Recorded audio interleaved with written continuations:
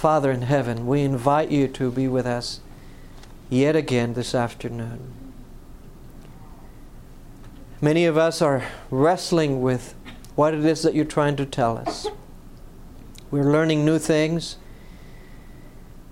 We recognize that there's so much more that you want to do in our lives and for our lives. We recognize many times how often we have squandered opportunities to draw near to you. But yet you love us, and you are gracious and merciful God. Like that loving Father in Luke 15, who went out every morning to look at the horizon, waiting for his son to come home. You do the same with us. And you long for us to come to you and to cry at your shoulder and say, "Oh God, forgive me. I don't deserve to be called your son anymore. Make me a servant, a hired hand." But we know that you will not allow us to say that. And you will bring the robe and the ring and the sandals and say, "No one say anything about this son of mine except that he has come home." Father, that is your love for us, abiding, enduring. I pray that you please guide us this afternoon as we learn more about how you want to teach us through your word. In Jesus' name, amen. The meditation of my heart. Thursday, session 4. The life you've always wanted. If you live a very busy Christian life, it's good for you to read this book. He has a real ability with words. And he tells the story once he went to Chicago. It was a new ministry. He started with a new church there.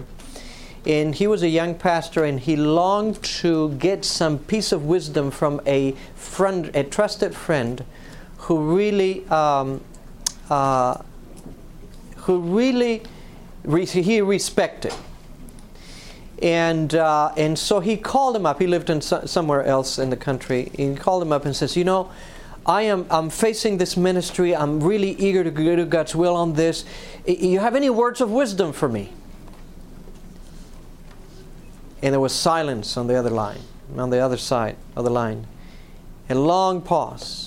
And finally, his friend says, "You must ruthlessly eliminate hurry from your life."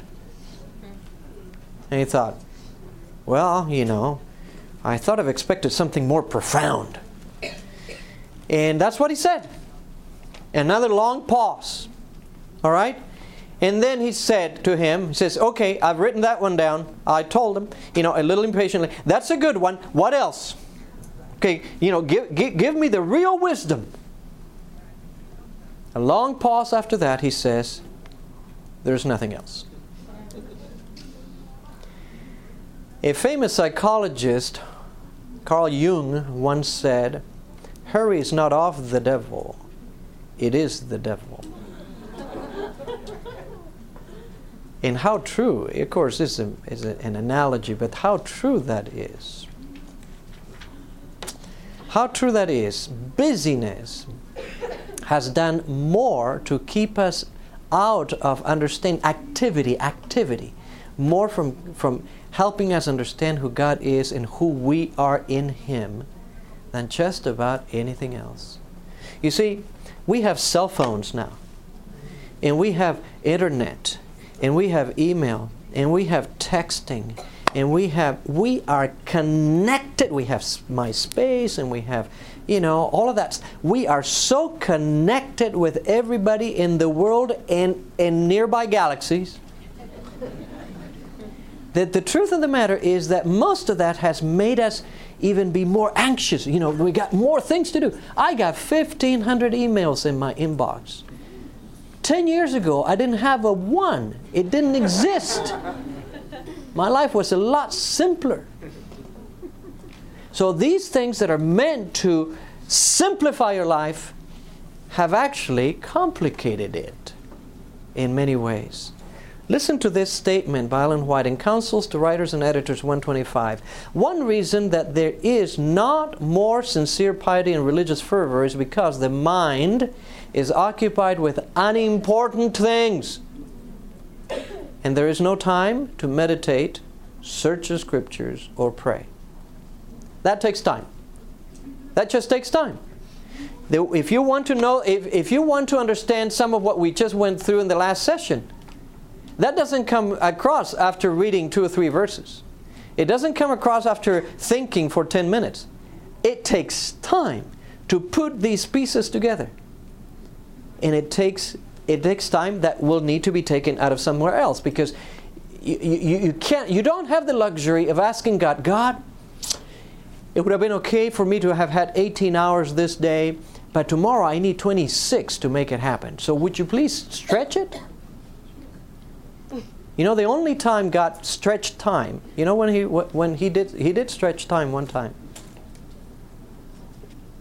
I know you're thinking probably about Joshua and the setting of the sun. He didn't stretch time then. He just made something really funny with the sun, and I don't know what that is. It was when He created the Sabbath. He was done. After 6 days, the Bible says, He was done. All creation was done. So what did He do? He looked at Adam and Eve and says, these are my special creation. This is my friends. What could I give them that is the best gift I can give anyone who I love? And think about, what is the best gift you can give to anyone whom you really love? Your time. That's the biggest problem, one of the biggest problems with parents and children, because we parents don't spend enough time with our kids. That's the biggest problem with marital issues, because they don't take enough time to spend with it, to do things together. And when you really want to benefit somebody, you give them your time. That's exactly what God did.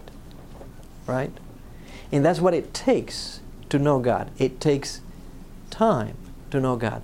And if you're going to meditate, it takes more time. Many Christians are nervous about meditation. Says, ooh, that's a new age word. You know, and you have these pictures, you know, these girl and you know, I'm really coming to myself, my center self, all of that nonsense. And it is dangerous to do that. And there are techniques, you know, a lot of these yoga techniques, don't even mess with it. Don't even mess with it. That's going to lead you into a path that eventually you're going to have a difficult time getting out of it. But there is such a thing as Christian biblical meditation. Here are some meditators, all right? Isaac was a meditator, according to Genesis 24. He was meditating in the fields when his wife-to-be showed up in the horizon. Interesting. He was caught thinking about God, talking with God at that time. David was a meditator. It says that David says that time and time again. He's meditating on God, meditating on the Word of God. Or Mary said, when the angel said, you know, you're going to have a child and you're not going to know any man. And so what did she say? Well, she pondered these things in her heart. In other words, she kept thinking about what the angel said. She didn't just drop it and say, oh, well, that's interesting. Next, let's do something else. She actually thought through this. She brooded over that. Says, I wonder what God meant by that. I wonder what He's saying about this. And then Timothy, you know, Paul says to Timothy that he told Timothy how important it is for him to meditate in Scripture, to think about the things that he had learned before. When Joshua was under pressure, remember Moses died. Moses was a demigod for the Israelites. You know what I mean? Moses was the embodiment of what God was. They had no concept of God except for what they could see in Moses. And here it is, you're supposed to step into that guy's shoes. No pressure. So when he was under great pressure, he cried out to God. You know, he went on a walk and he was met with Jesus who reassured him. But before that, we find in Joshua chapter 1 that Christ gave him the key to his success as the successor of Moses. Be strong. This is, when I was a child, I didn't choose Psalm 23. I chose this text for some reason. I don't know why. I love this text. Be strong. That's my favorite text, Be strong and courageous, because you will lead these people to inherit the land I swore to their forefathers to give them. Do not let this book of the law depart from your mouth. Meditate on it day and night. So what? So that you may be careful to do everything written in it. Then you will be prosperous and successful. Whoa, you want to know what the secret of success is according to the Bible? Here it is. Here's the secret of success. You want to know the secret? God is not against success. God wants you to succeed. And the word success there is success in the very much in the English word success. Prosperity and for things to work out according to the way it's supposed to work out. That's success. You want to have success? God says, do these things. Don't let the Word of God, the book of the law, that was a reference to the 5 books of Moses. In other words, everything that Moses had written. It is not simply a reference to the commandments of God. It is not simply a reference to the laws regarding the sanctuary or the civic laws. It's everything that Moses had written down, given to him by God. The entire piece. Part of it was inside the ark. The rest of it was outside the ark. All of it. Do not let this book of the law depart from your mouth. Meditate on it day and night, so that you may be careful to do everything written in it. In other words, what we're talking about is 3 M's. M&M and M's. Mouth it. Meditate on it. March on by it. Speak of it, he says. Meditate on it. March on by it. In other words, do according to what it says. March on by it. Or, you want a P? Here it is, a P. Proclaim it, ponder it, practice it. There is the key to your success. That's what Joshua was told. Do these 3 things with the Word. With the Word. Now, it says meditate, right? That's one of the 3 things. Meditate. Now, let me ask you, let's meditate. Let's meditate. This is what it means to do this. Let's pull it apart. Why does it say meditate after it says mouth it? Wouldn't it make more sense to meditate first before you mouth it off? Wouldn't it? Okay, here's the first challenge. Why does God put it in that order? Why does He say to mouth it first and then meditate on it? You would think that it's like that's irresponsible. You need to know what you're saying before you say it, right? God says say it and then think about it. Why? Okay, this is the first test. This is the first test of meditation. This is what God wants us to do with His Word. Keep asking the questions, why? Why does God say? So, somebody, no answer is the wrong answer. Just give it a try. Why? I think it's because when you say it out, you actually get to hear it from not just your conscience, but your voice. And you can actually... Okay, when you say it out, you hear your voice. So what you're really saying is that expression deepens impression. That's the law of evangelism too. That's why evangelists call people to make decisions to stand up. Chelsea did that this afternoon, at noon.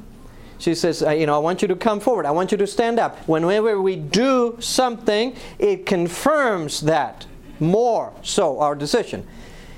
Good point, but not right. But it's all right. It's all right. No, I'm not being as extreme, but it's not quite there yet. Yes? We used to have it in memory so that we could meditate it have that in memory so we could have it throughout the day so we could meditate on it. Okay, now that gets a little closer. In other words, that makes a little more sense, at least to me. If you say that, the more you say that, the easier it is for you to keep it in mind. Yeah, and of course, you said some of that. Okay? Yes? You're out. Yeah. Is it given the opportunity for the Lord to share something and then we're speaking it? Okay, so you're saying that maybe when you speak it, it gives the Lord opportunity to share something more with you. All right? Yes? When you speak it, you memorize it, so you can meditate. You have to remember it. All right, so the more you speak it, the more you would remember it, and that leads you to meditating on that. There was somebody, yes, please. I'm sorry. It reinforces commitment. Okay. All of those are very interesting answers. And not bad. But that's why we need to look at context. Okay, yes, one more. I was thinking that it also, it's when you're mouthing it, you're being prompted by the Spirit, so you're responding to the Holy Spirit initially as soon as it comes to you. Okay, so what you're saying is an issue of obedience. The Spirit of God may impress that, and so you're saying it because the Spirit is prompting you to do that.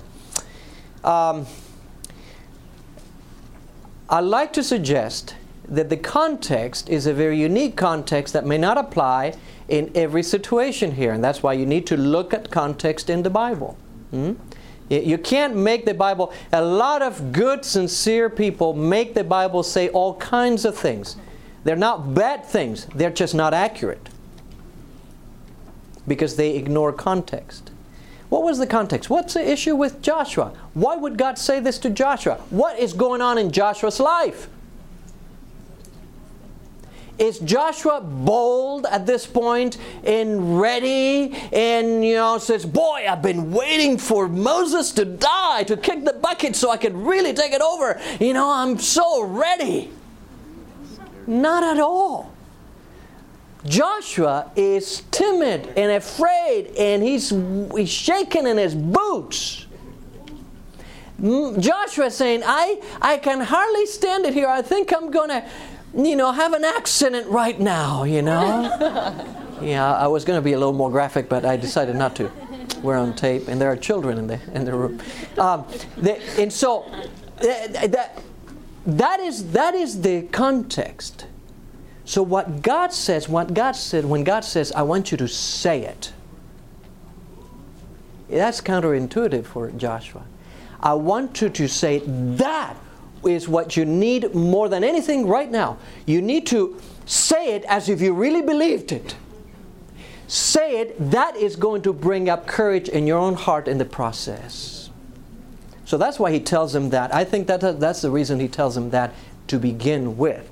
For us, it doesn't make a lot of difference whether it is one or the other in the order in which it is. What is clear is that you have these three components. You see, here's my point. Ellen White makes that point. It was with great anxiety and self-distrust that Joshua had looked forward to the work before him. So he was not being bold. So Jesus says, I want you to speak it, to say it, and that'll bring some boldness in the process. Dietrich Bonhoeffer, some of you may have read some of his work, The Cost of Discipleship or Life Together. He was a martyr, a Christian martyr, because he was a Lutheran pastor who went against the Nazis, all right? And he was thrown in a concentration camp. And his writings are very profound, really. And he was once asked this question, why do you meditate? And he shot back very clearly.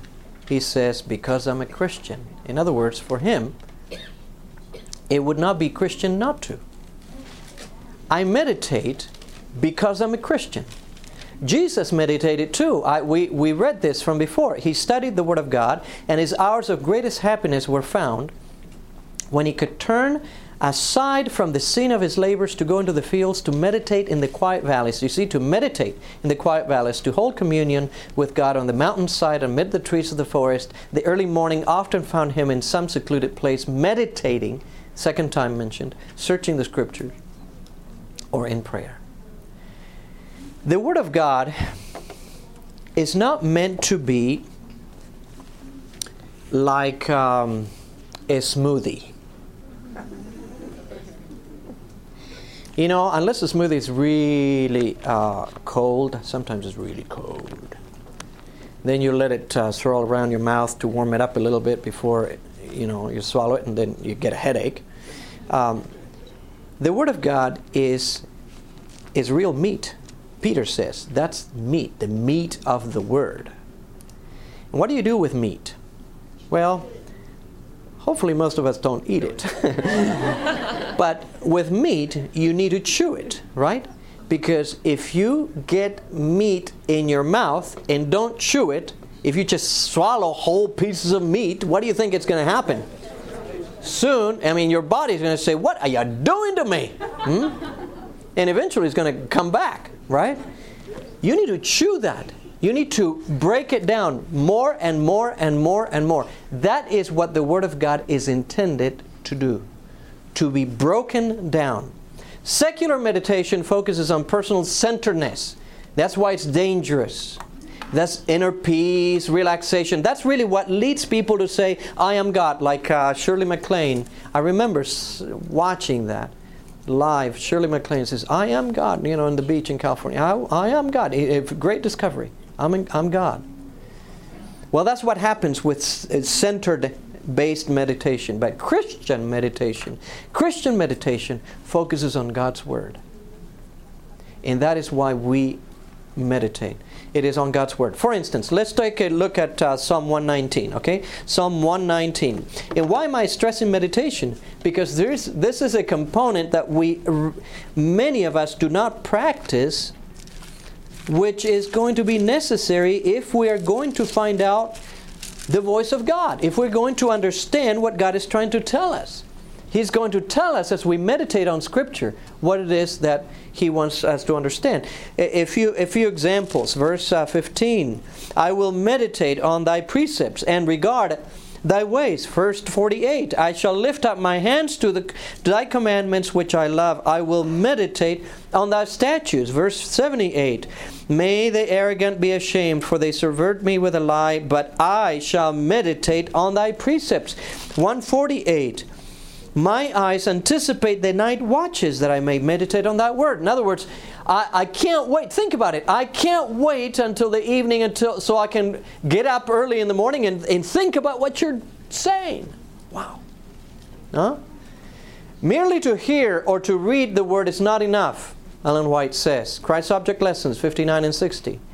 He who desires to be profited by the Scriptures, now this is really good. He who desires to be profited by the Scriptures must meditate upon the truth that has been presented to him. You want to really get the most out of it? You got to meditate on the Scriptures. You can't just read three chapters and say, that was good. I put in my 15 minutes or my 20 minutes. That's not going to go very far. That's like getting getting a spoon, putting something in your mouth, food in your mouth, and just saying that was good, and then spitting it out. That's just tasting something. That's not going to give you any life until you chew it down, and it becomes a part of your bloodstream. Huh? And meditation takes that. Chewing takes that. The meditation of my heart, the psalmist said, shall be of understanding. In other words, that's what meditation would lead to. I will understand you as a result of it. Huh? So, let's get practical. There's a subject of meditation, there's a method to meditate, and there's a reason why we meditate. The what of meditation is the subject. The how of meditation is the method. The why of meditation is the reason. Let's take one at a time. The subject of my meditation. The Bible, I've looked through the entire Bible, every word in the Bible that says about meditation, or to meditate, or to ponder, etc., etc. And these are the three things that appear to be clear from Scripture that we should meditate upon. Number one, the commandments of God. And you say, well, I wish it would have been something more exciting than that. But yeah, it is the commandments of God. Just stay with me. For instance, 119:97. Oh, how I love Thy law.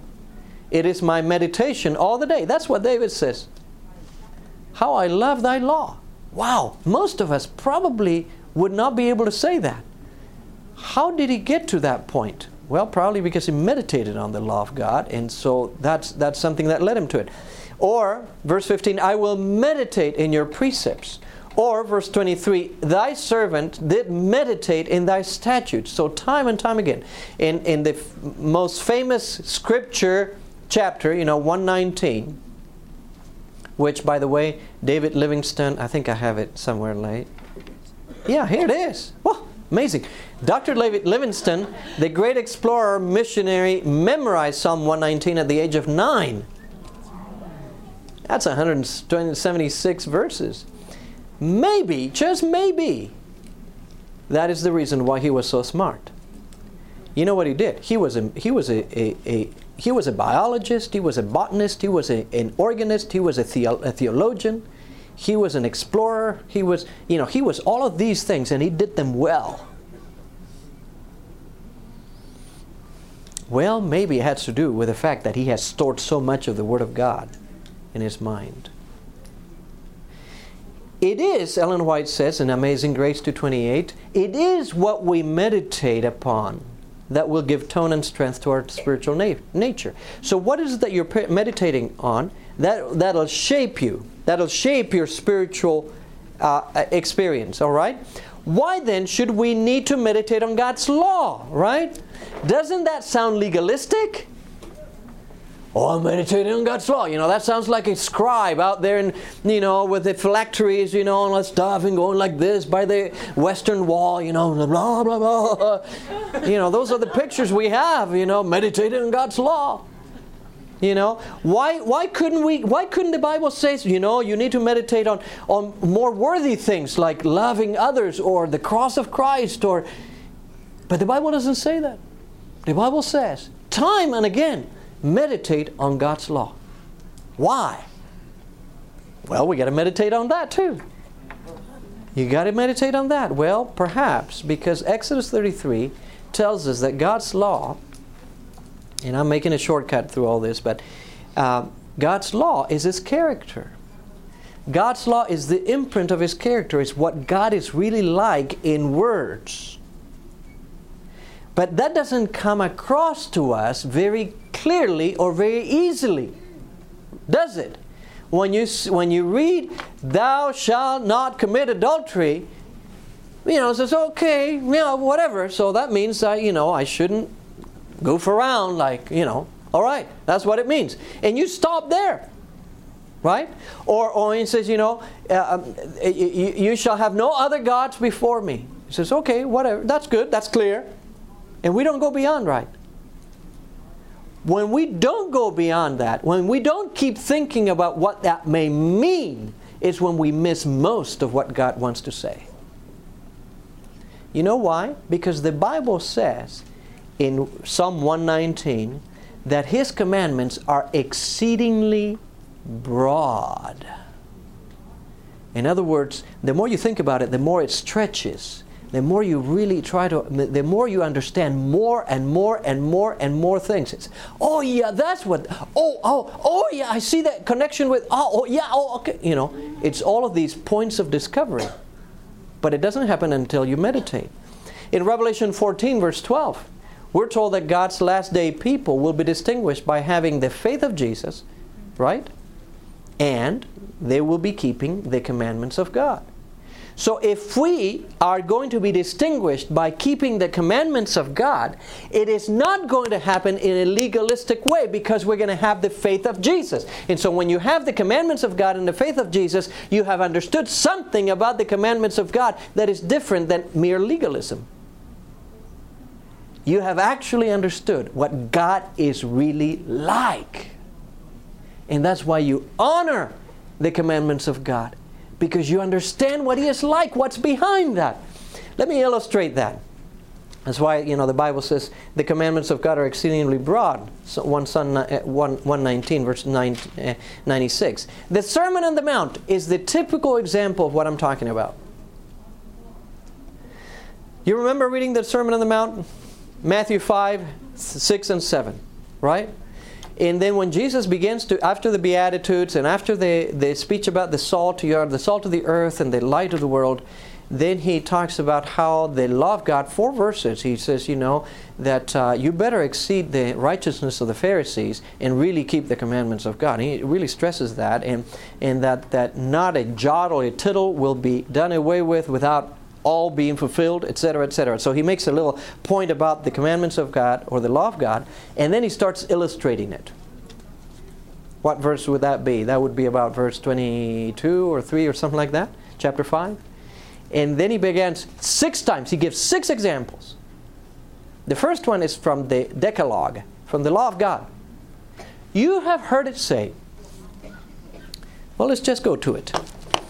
Matthew 5. Matthew 5. Verse 21. You have heard that the ancients were told, you shall not commit murder.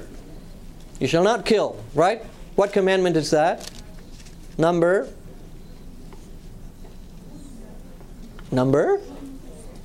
6. Right? Number 6.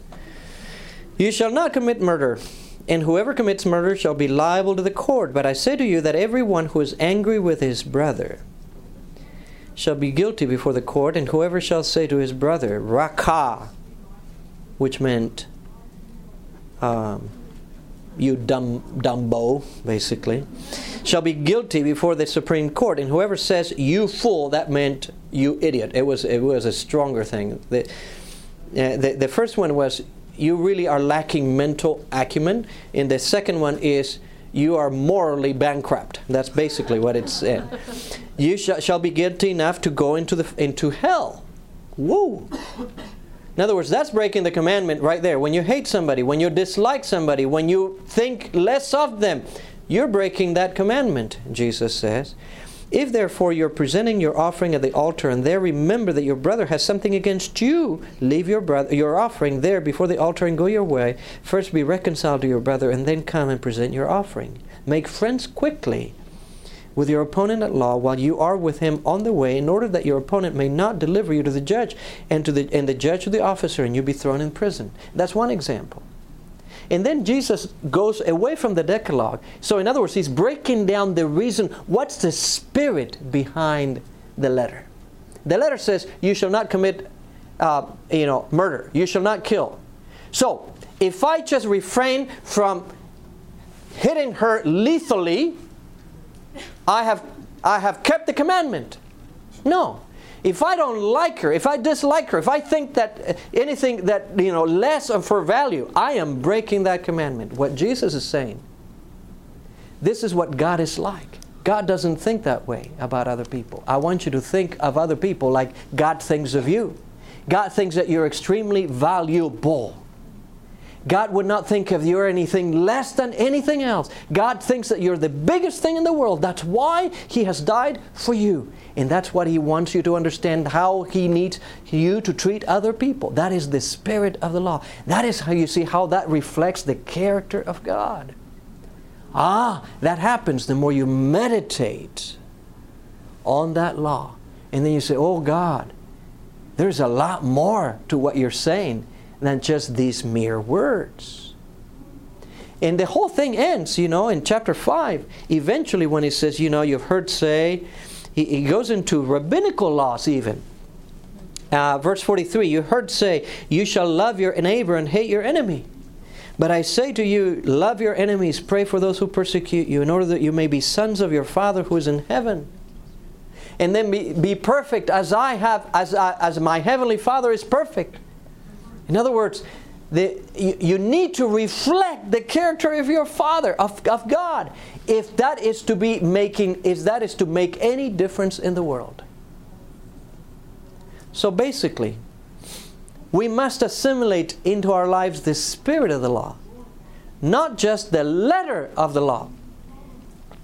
The lack of meditation on the Word of God is what has made good Christians legalists, because they have not seen the undergirding reason why God says what He says. That was the problem with the Pharisees and the scribes. They just saw the letter of the law. They wanted to enforce the letter of the law without understanding why God said what He said. And so they were legalistic and they lost it all. That's why Jesus was in front of them and they couldn't see Him. This is what it means to be like our Father in heaven, to understand the spirit of the law. And that, my friends, takes meditation. That takes time to assimilate. You need to chew on it. You need to mull it over. You need to think some more on it. So that's the first subject of our meditation. Second one, the goodness of God. That is less mentioned in Scripture, but it is mentioned. My soul shall be satisfied, my mouth shall praise Thee with joyful lips, when I remember Thee upon my bed, and meditate on Thee in the night watches. And that is when I think about You. how good you are to me, when I meditate on that, that is a good thing. So that's what it says that we need to do. Psalm 104:34 says, my meditation on Him shall be sweet, and I will be glad in the Lord. When I think about what He is like. All right, so that's the goodness of God. In the book Heavenly Places, page 14, Christ's sacrifice for fallen man has no parallel. It is the most exalted sacred theme on which we can meditate. Wow. Every heart that is enlightened by the grace of God is constrained to bow with inexpressible gratitude in adoration before the Redeemer for His infinite sacrifice. You know, I had a dramatic experience one time. Some of you have probably heard me say this. When many years ago, when I was a young professor at Southern, we used to have, the school religion was in Miller Hall. That's Miller Hall. Now it's Modern Languages. One morning I went to do some research at 5 o'clock in the morning or so. I was really anxious to get to some things. But I came across a statement in the Desire of Ages which I had read many times before, but that morning somehow it really clicked. And the more I thought about what I was reading, it broke me down. It broke me down. Why? Because I began to really see what Jesus had done for me. This is the statement, just briefly. You've read it.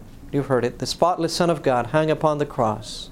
His flesh lacerated with stripes. Those hands so often reached out in blessing, nailed to the wooden bars. Those feet so tireless on ministries of love, spiked to the tree. That royal head pierced by the crown of thorns. Those quivering lips shaped to the cry of woe. In all that He endured, the blood drops that flowed from His head, His hands, His feet, the agony that racked His frame, and the unutterable anguish that filled His soul at the hiding of His Father's face, speaks to each child of humanity, declaring, it is for thee that the Son of God consents to bear this burden of guilt. I couldn't get past this. That morning I couldn't get past that. I understood better than ever before that God, my God, as Charles Wesley would say, did this for me. For who am I? I kept crying. I just started crying out to God. I was alone in that building and I said, God, why? Why do you love me so much?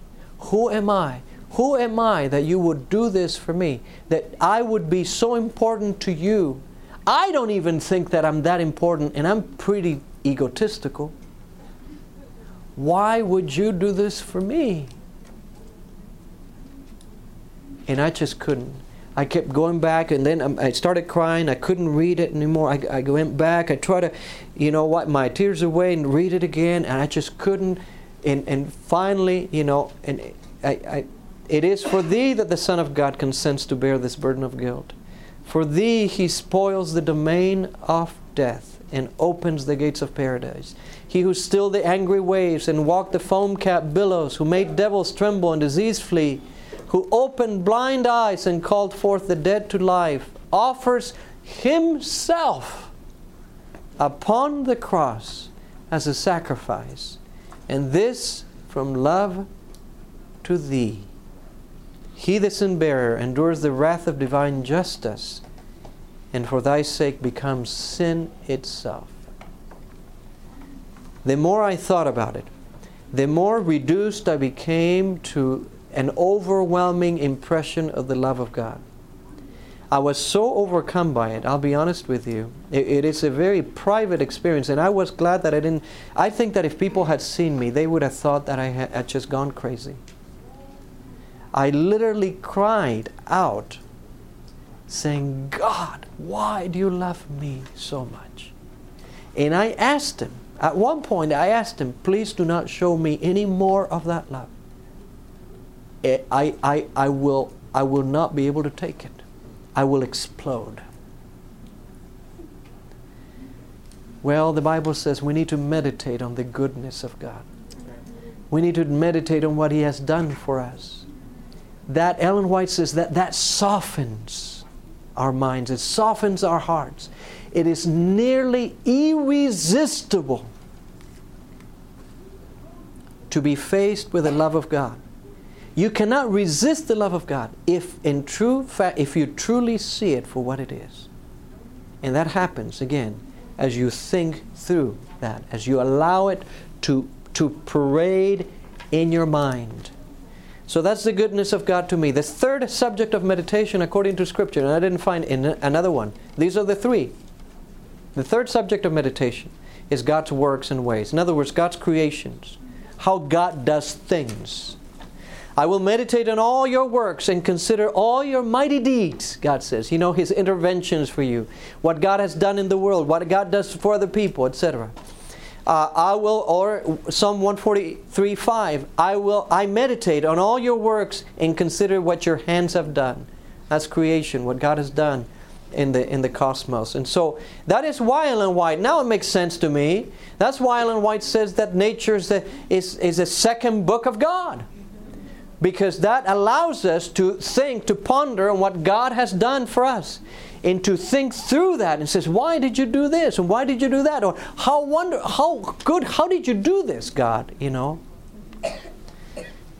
I remember when the first Hubble pictures came out about 10 years ago. This was one of them. And I can't remember, it was kind of the finger, somebody called it the finger of God or something like that. It was a reference to this one. You see that? That thing from here to there, it's like, I don't know how many gazillion light years. It's a humongous distance. Totally beyond our comprehension. And I'm thinking, whoa, that's just a little piece here. How big God is. How amazing He is. That very thing, you see, here's a bigger, little closer. For behold, He said to Amos, He who forms mountains and creates the wind declares to man what are His thoughts. God has done all of these things, and He is able to interpret for you what you're thinking. What you're thinking. And that takes meditation. Psalm 8, verse 4 and 5. When I consider your heavens, the work of your fingers, the moon and the stars which you have ordained, what is man that you take thought of him, and the Son of Man that you care for him? In other words, when I see what God has done, what God is in, I'm saying, I'm so small, why would you even think of me? And yet you do. You really do. That's amazing. That's amazing.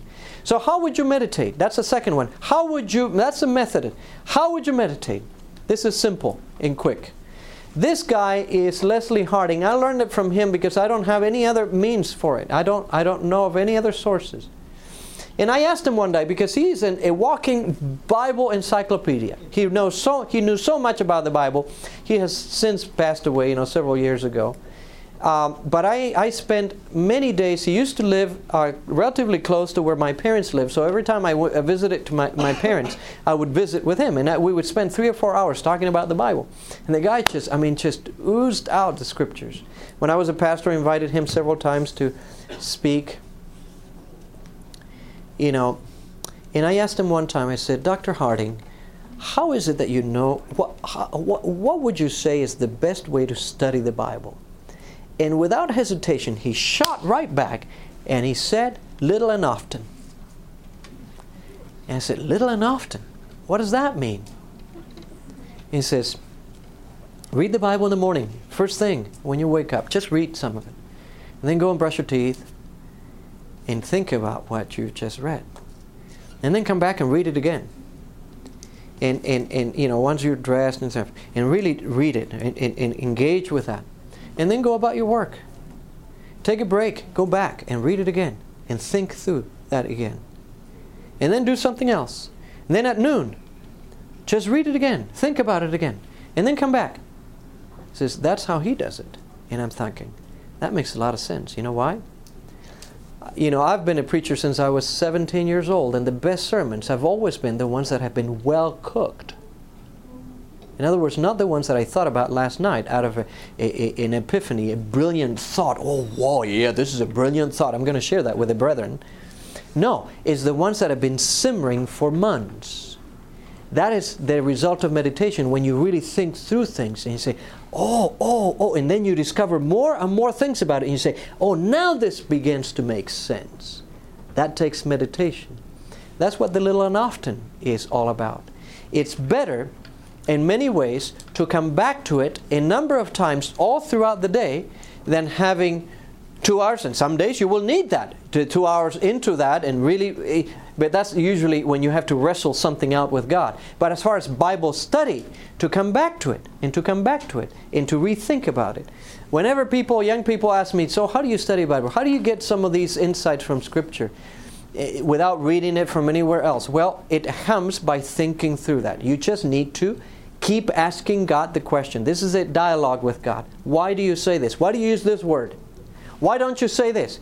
Now you said this in another place, but it is in this context. Why are you changing your tune here? Give me an explanation. When you engage with God, that's meditating. That's thinking through things. And God delights to open your mind because you really want to know what He says. And God knows that that is life. What God says is life. The Word of God is life.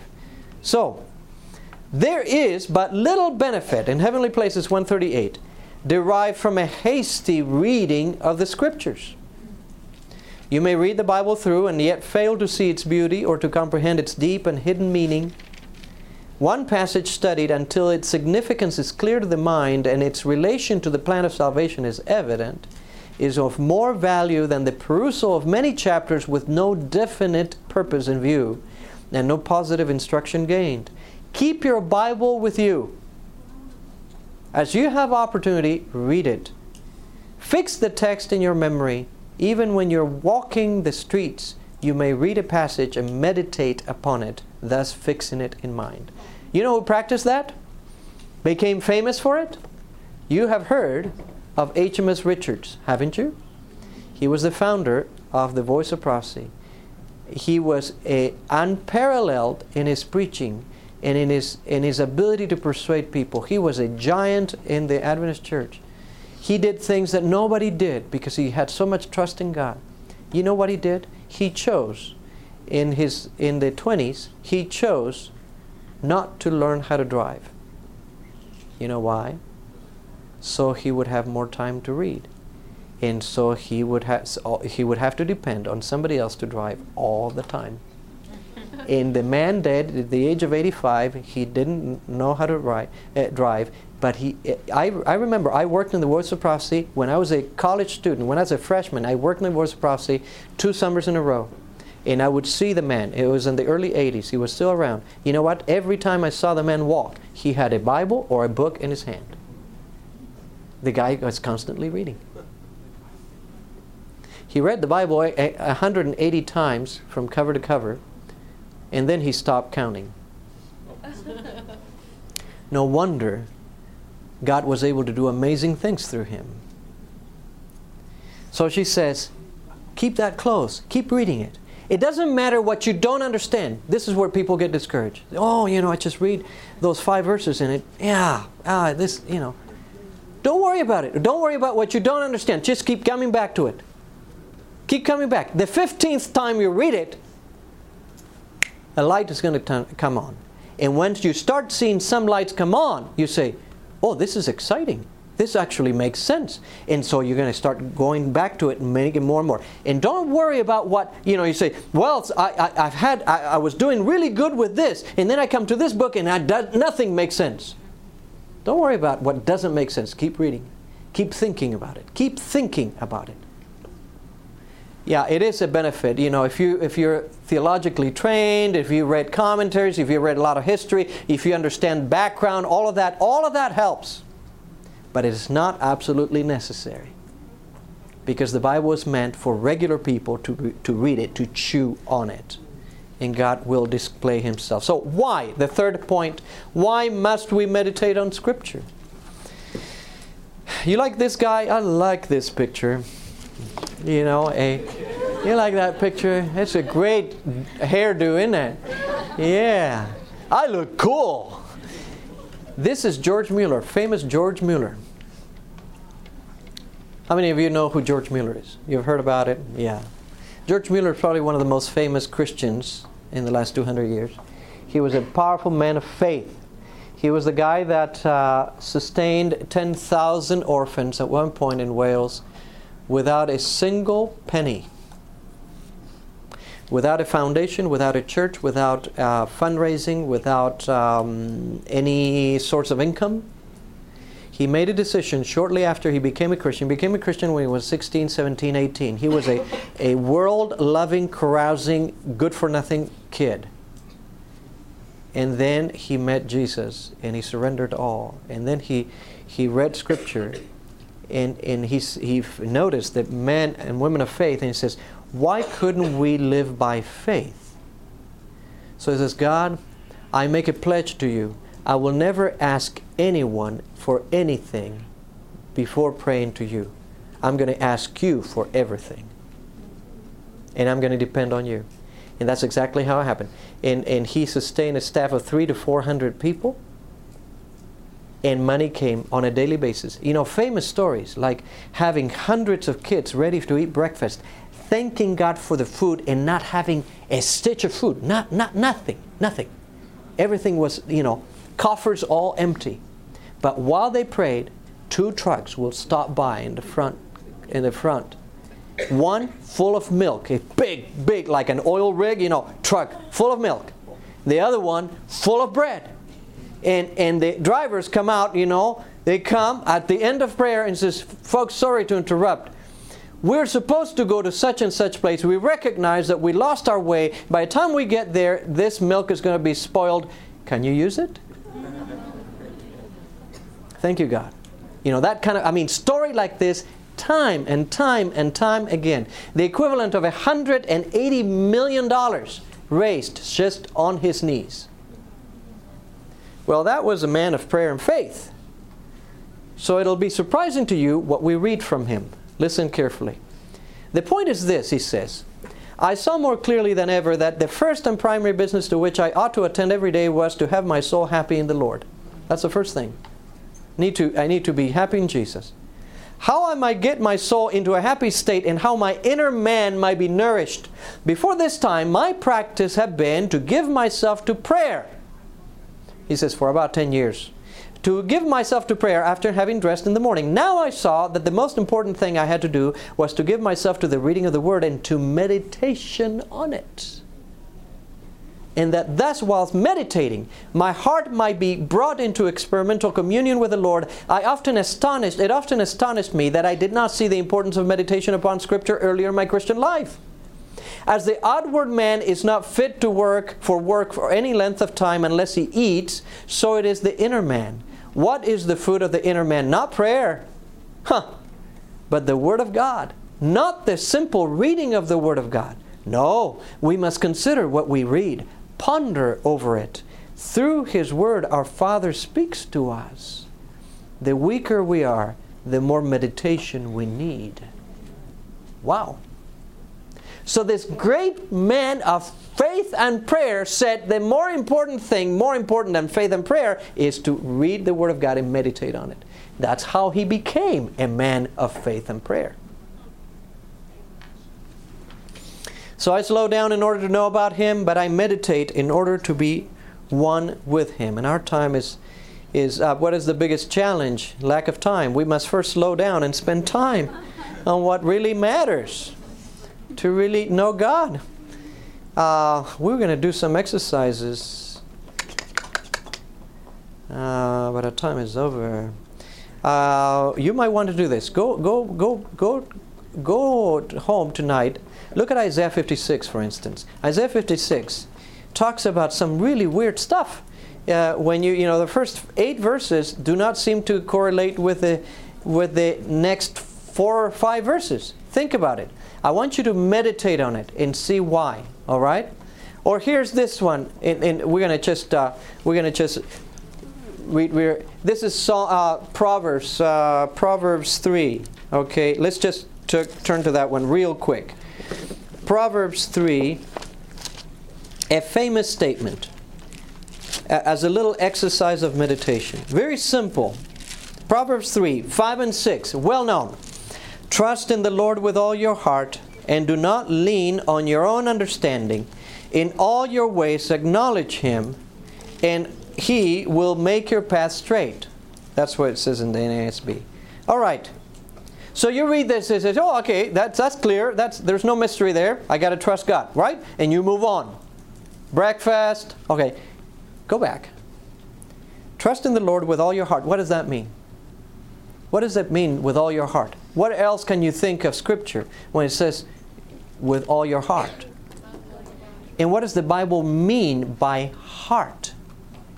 Now, think about the words. Is this about this triangular shape, organ that keeps beating, that is red? It's that. How can I trust with the heart? Think about it. Think about it. What does it mean? It cannot mean the physical heart. And then you can go to the concordance and say, okay, what does God mean by heart then? And you will conclude very quickly that the heart is the will. And you say, so God is saying, trust me with all your will. In other words, with all of who you are. Trust me with all of who you are.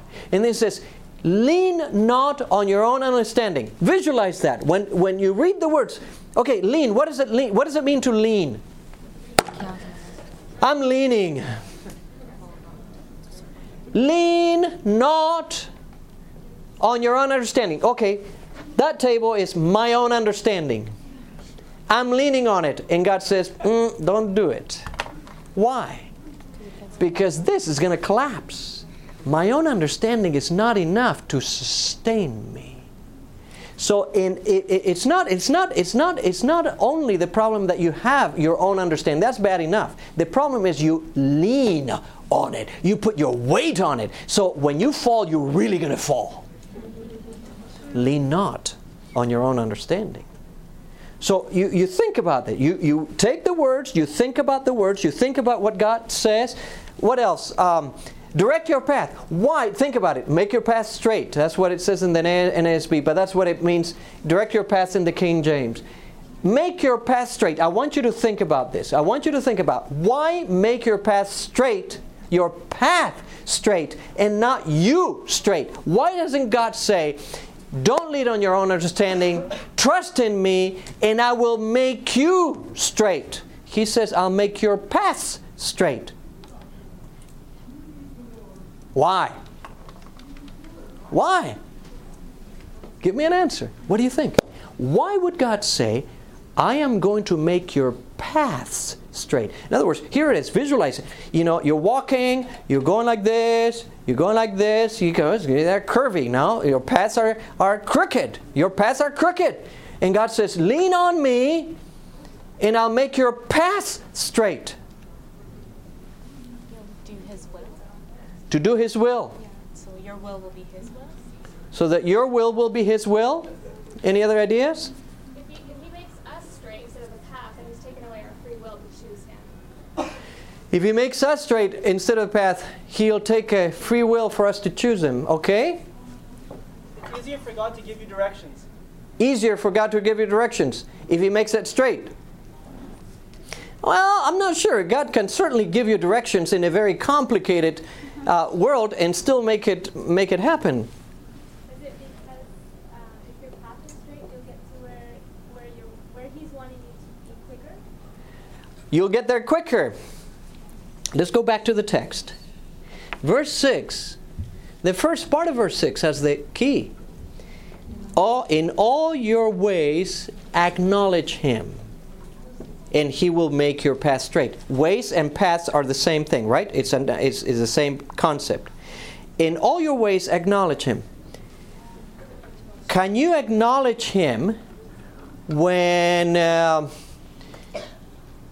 you wanted to apply to this school and they suddenly told you don't have enough money, you can't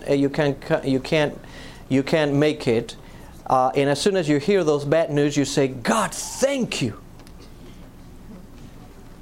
I am acknowledging what's happening in my life. I'm acknowledging your presence, your intervention, the fact that you're with me in all this. Do you tend to do that? We tend to do that only when we agree that those things are good or good to us. And then we acknowledge God. God, thank you for answering my prayer. Do we say, God, thank you for not answering my prayer? Do we say that with equal enthusiasm?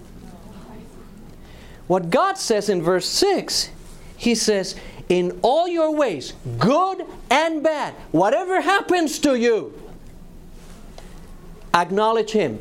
In other words, acknowledge that He is the one that is with you, that He's leading you, that He's directing you.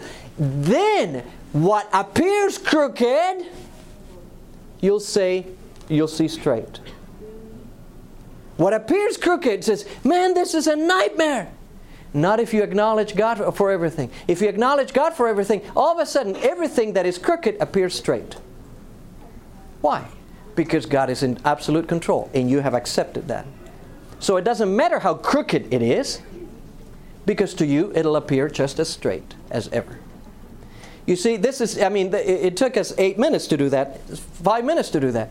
That is what we need to do with the Word of God. We need to ask questions of it. We need to think through and say, why do you use this word? Why do we do that? Why are you saying that? But look at the text. Keep going back to the text. Keep going back to the text.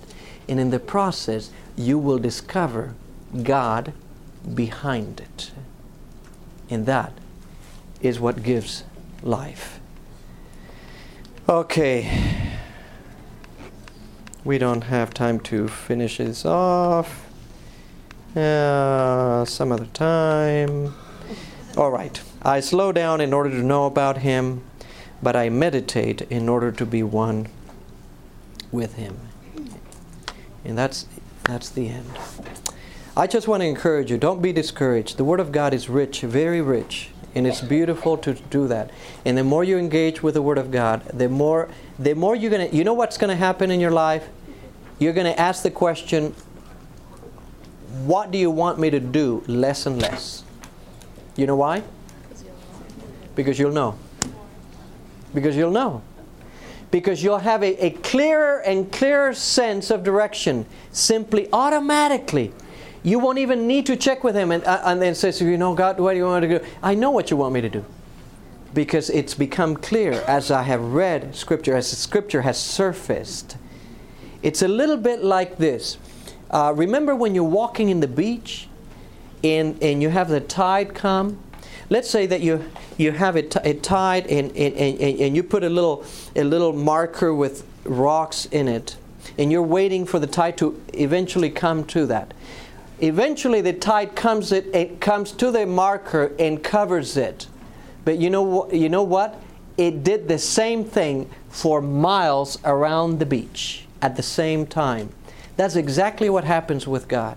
Whenever God really moves on you, He moves across the board. Not just on the one issue alone. Whenever He moves on you, He moves across the board. And a lot of things begin to get sorted out. More and more and more. All it's needed is is for us to say, God, have your way with it. And I'm going to search that. I'm going to get into the Word of God. I'm going to seek to understand that, because you have already given me your will right here, and I can read it. I can think through that. All right. How many of you want to say, I want to get into the Bible a little bit more. I want to get into the Bible to really know what God is trying to tell me. All right. Let's stand up as we pray together. Oh, Father, thank you. Thank you for giving us this time.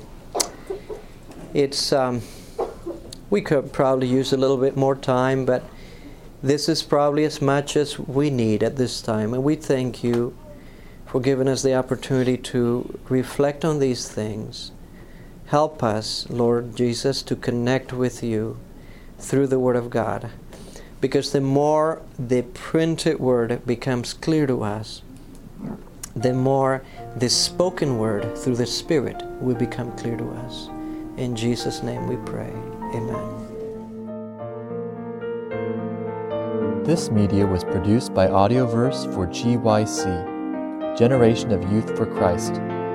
If you would like to learn more about GYC, please visit www.gycweb.org. or if you would like to listen to more free online sermons, please visit www.audioverse.org.